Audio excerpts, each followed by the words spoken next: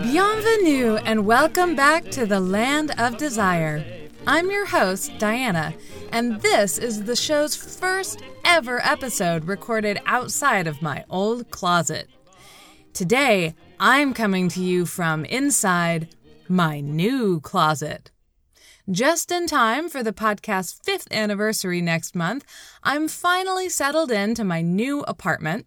I am working out the kinks of recording in a new space. I will be ordering some more recording equipment to really set up the space. So I beg your patience and your forgiveness if this month's sound quality is below average. It probably sounded nicer when I was essentially recording an episode underneath a pile of coats, but it'll be a little easier on your host when I'm able to sit in a chair. Before I jump into today's episode, I have a quick announcement.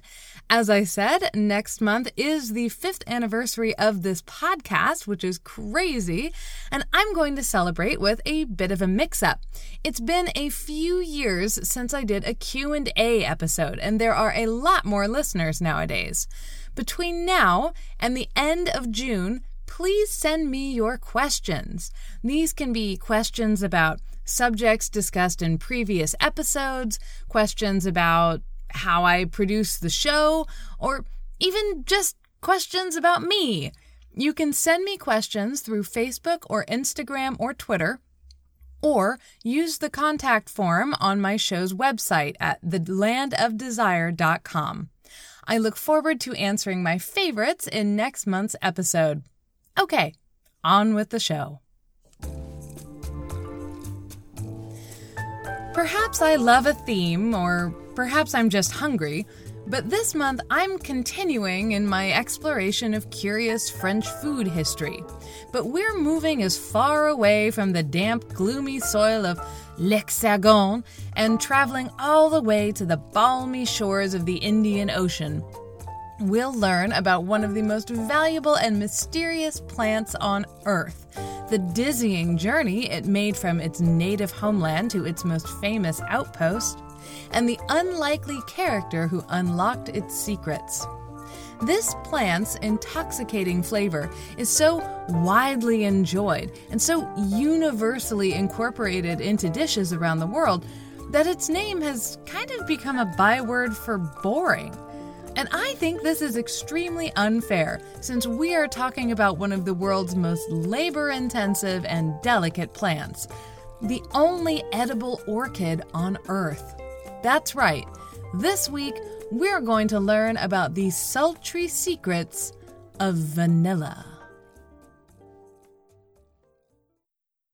In 1519, the Spanish conquistador Hernán Cortés reached the shores of Mexico. After an arduous journey into the interior that November, Cortés and his straggling band of 250 Spanish soldiers reached the splendor of Tenochtitlan, the glorious capital of the Aztec Empire. A city of gardens floating on the middle of a great lake, it must have appeared like something out of a dream. The Emperor Montezuma allowed these pathetic strays inside his paradise and walled them in near his zoos and gardens. For 9 months, the Spanish fleet were simply another curiosity in the emperor's collection. Invited to court, one of the Spanish soldiers observed another one of those curiosities, a drink made from the cacao plant in cups of pure gold, which was frothed up and served with great reverence. The chocoatil, or bitter water, was an extraordinary colonial triumph, a testament to the extent of Montezuma's rule. Throughout the Aztec Empire, territories paid tribute in the form of local produce.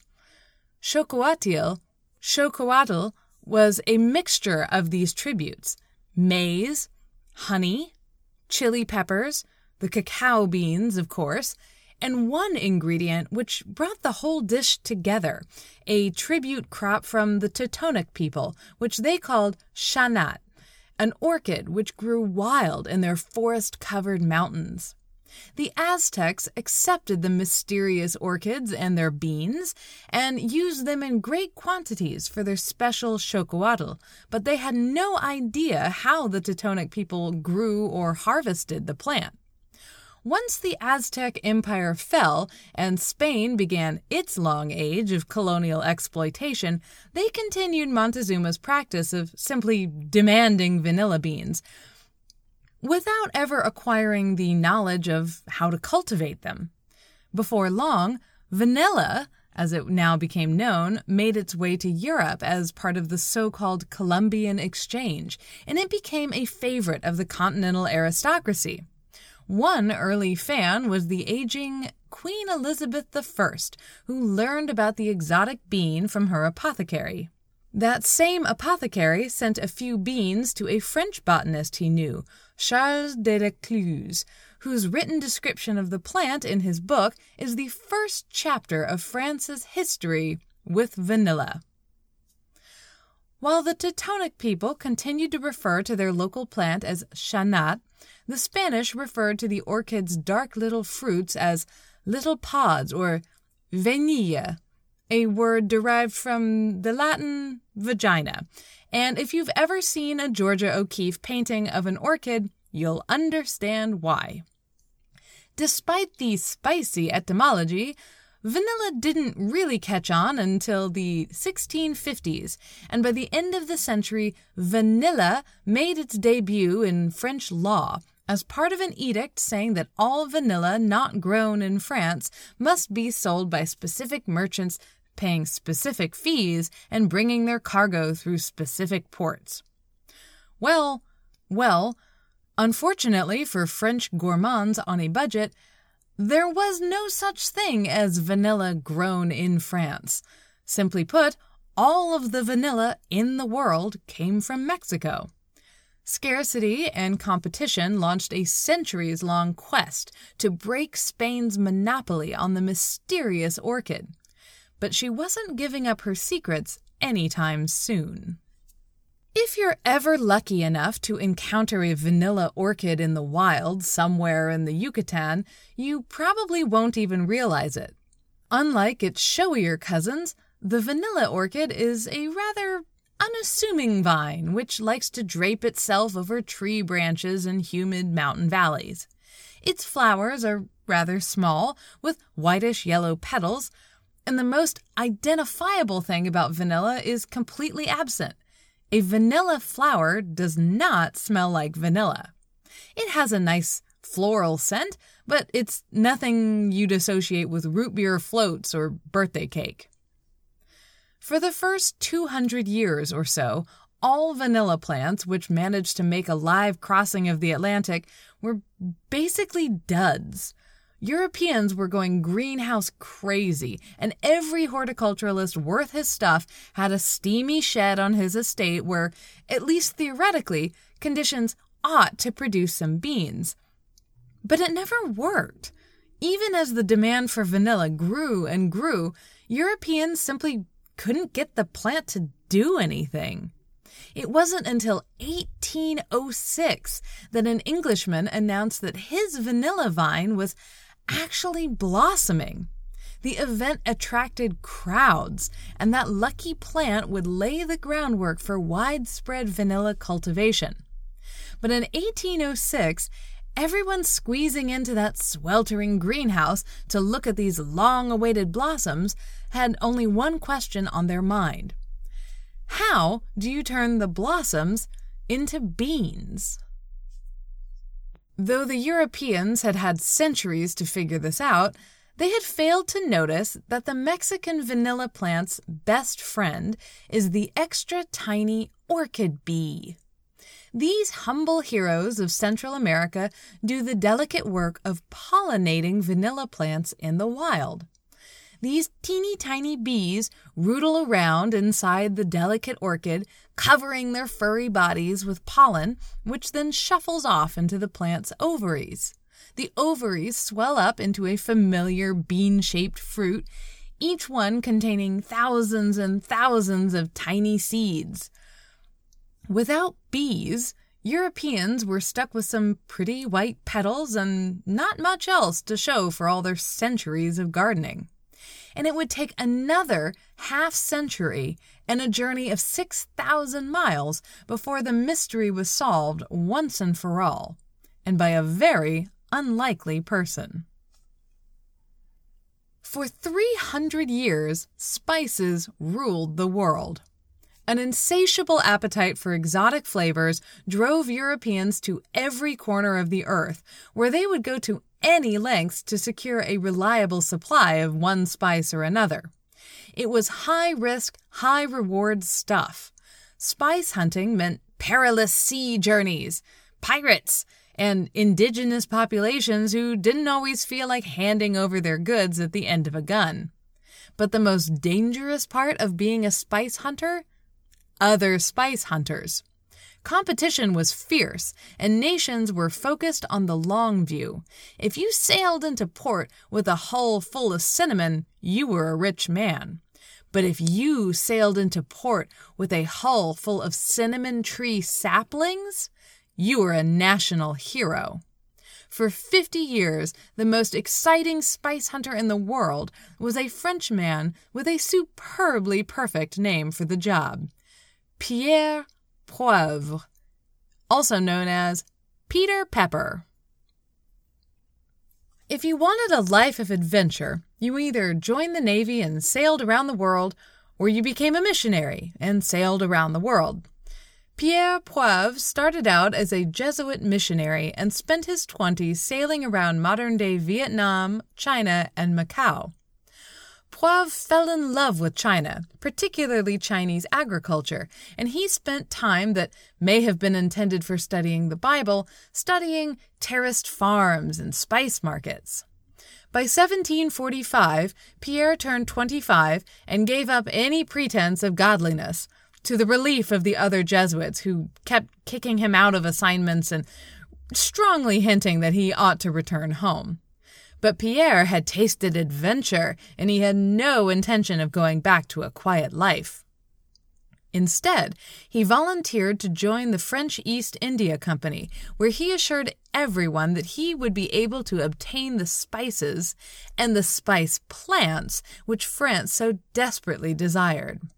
The company agreed to take him on, but they insisted on sending him back to the motherland for his official assignment. On the way back, traveling with 2 other French ships off the coast of Sumatra, the French fleet was captured by a bunch of English ships. If Pierre wanted adventure, here it was, a fantastic battle played out on the seas, and midway through the fight, Pierre was hit by a cannonball. Pierre's right arm was amputated, and he was forced to recover in prison, held in the Dutch port of Batavia, or, as we know it, Jakarta. Eventually, the French sailors were released, and they hitched a ride back to Europe by way of India.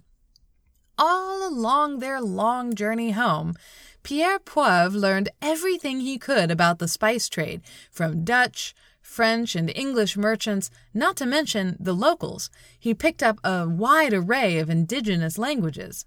Pierre learned everything there was to know about everything there was to acquire: cotton, sugar, coffee, batik cloth, coconuts, and, of course, spices.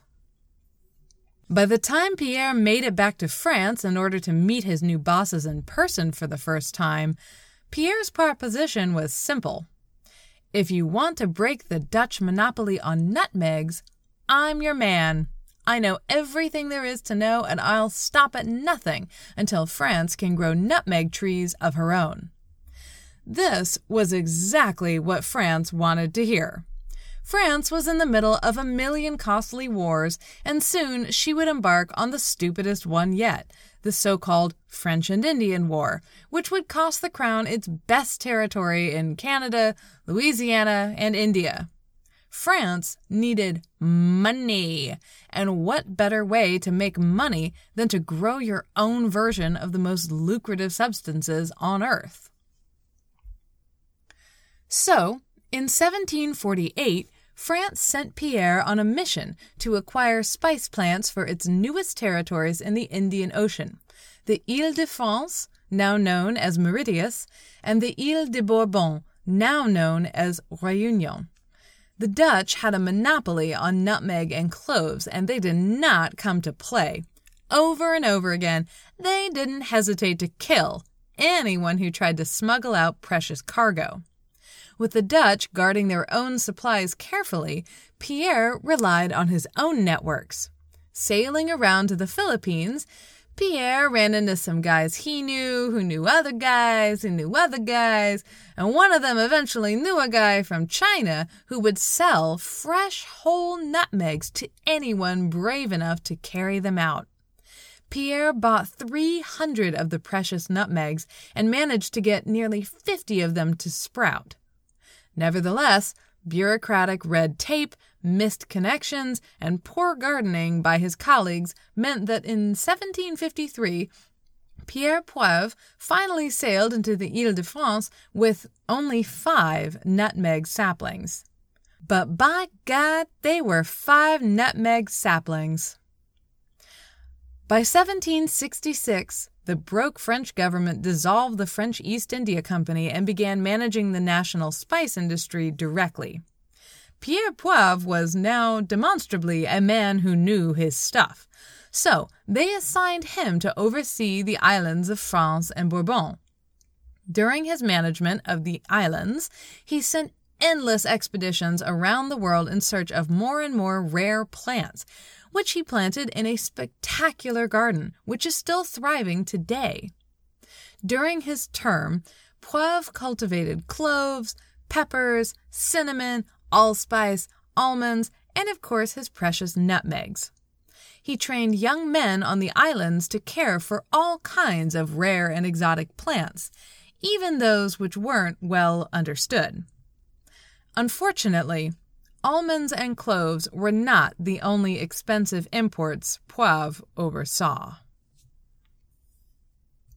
When France acquired the islands of France and Bourbon, the two land masses had no indigenous populations. This made administration fairly easy at first, but it meant that the islands lacked enough of a labor force to do any serious growing. So 17th century France used its favorite shortcut, slavery. It was only a short distance from the African mainland to the tiny islands, and thousands of men, women, and children made the journey over the next 200 years. While Poivre was relatively enlightened for his time, personally arguing against the slave trade and introducing legislation to improve their living conditions, let's not kid ourselves. Pierre Poivre's goal as governor was to grow the enslaved population on the island. Poivre viewed enslaved people the way France viewed spices. They were expensive, and it would be better and more affordable to produce your own supply than import them from somewhere else. He promoted programs to encourage enslaved men and women to form families and bear lots of children. The plan worked, and the population of Bourbon ballooned. Enslaved men, women, and children on Bourbon performed a wide variety of jobs, from simple house cleaning to highly specialized farming.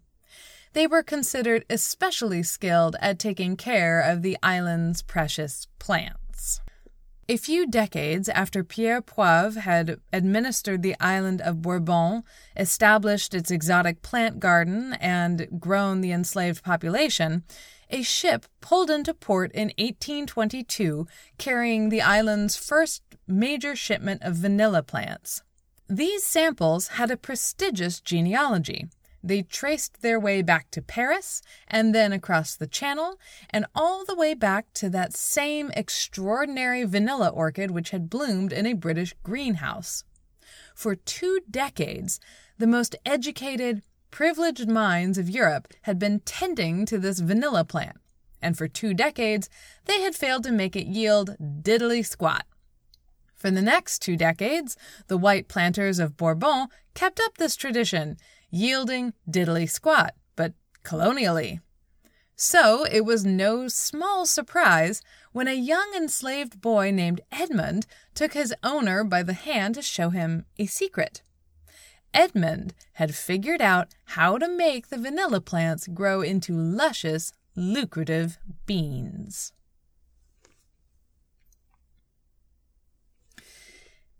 In the town of Sainte-Suzanne, Ferriol-Bellier-Beaumont's sprawling plantation, Bellevue, grew an assortment of tropical crops, mostly tended by dozens of enslaved men, women, and children.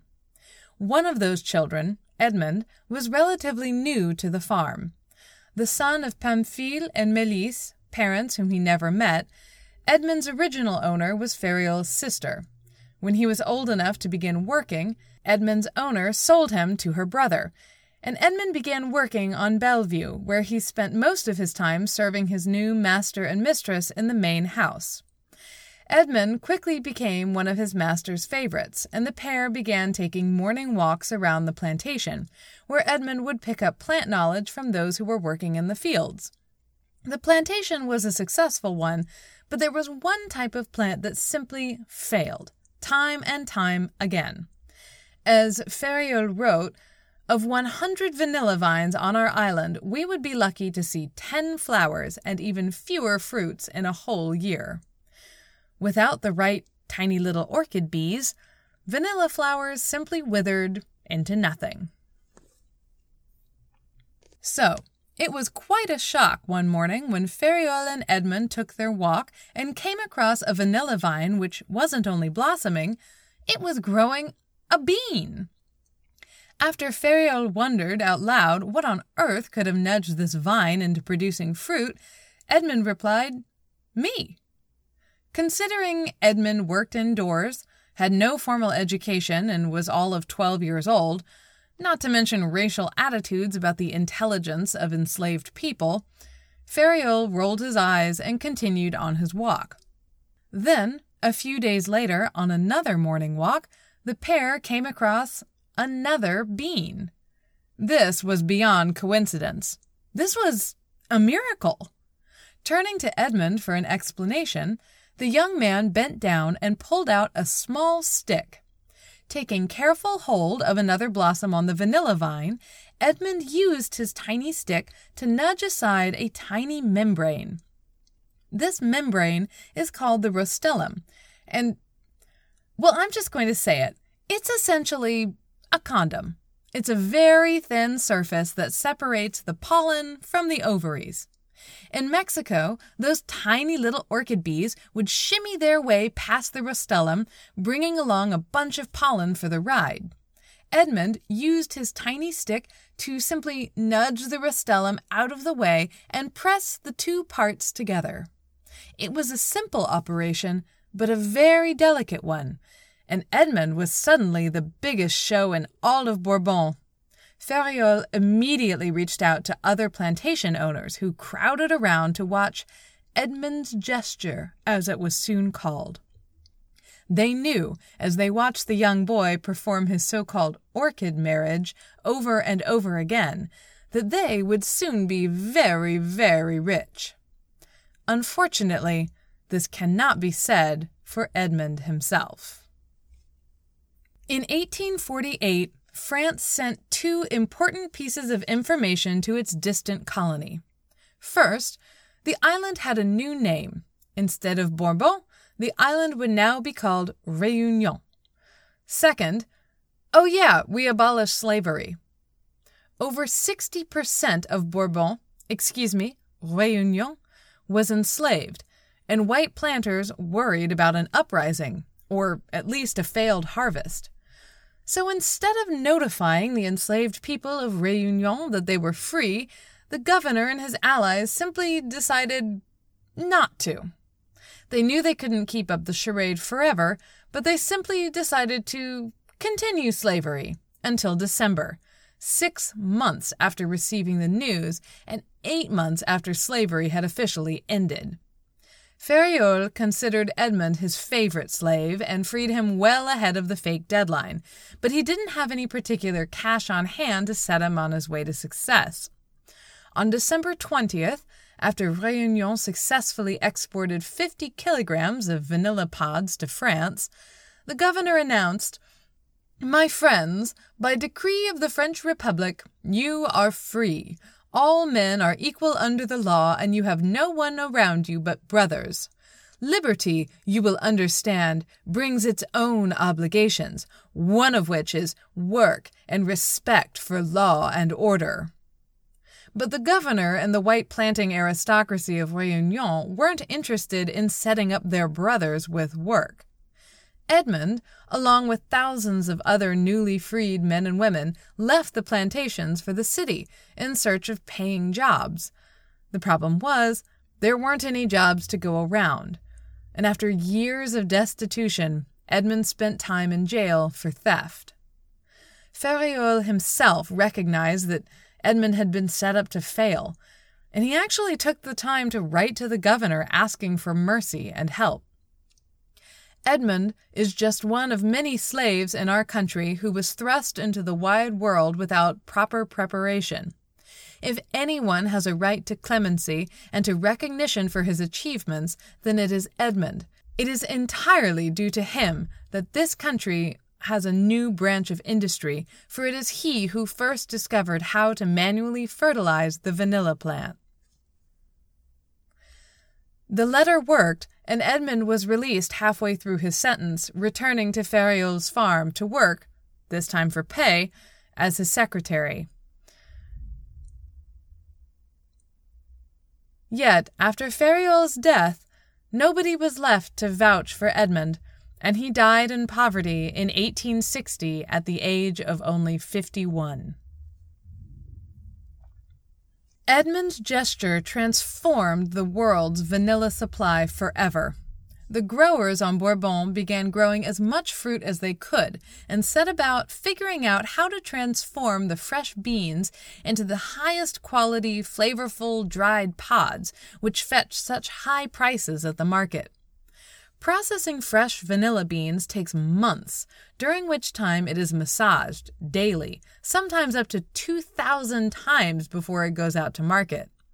Despite the lengthy process, within a few decades, Bourbon had outstripped Mexico's limited supply to become the world's largest supplier of vanilla, exporting 200 tons of dried vanilla by the end of the 19th century and pouring enormous amounts of cash into the French treasury. The good fortune didn't stop there. Bourbon planters shared their secrets with their neighbors on Mauritius and, fatefully enough, Madagascar. Madagascar proved to offer almost perfect growing conditions, similar to those of the forests in Veracruz, and Madagascar now produces 80% of the world's vanilla supply. Taken together, France's colonial outposts produced 80% of the world's vanilla by the beginning of the 20th century, and the size of that supply grew from that first harvest, a mere 50 kilograms, all the way to a staggering 30 tons.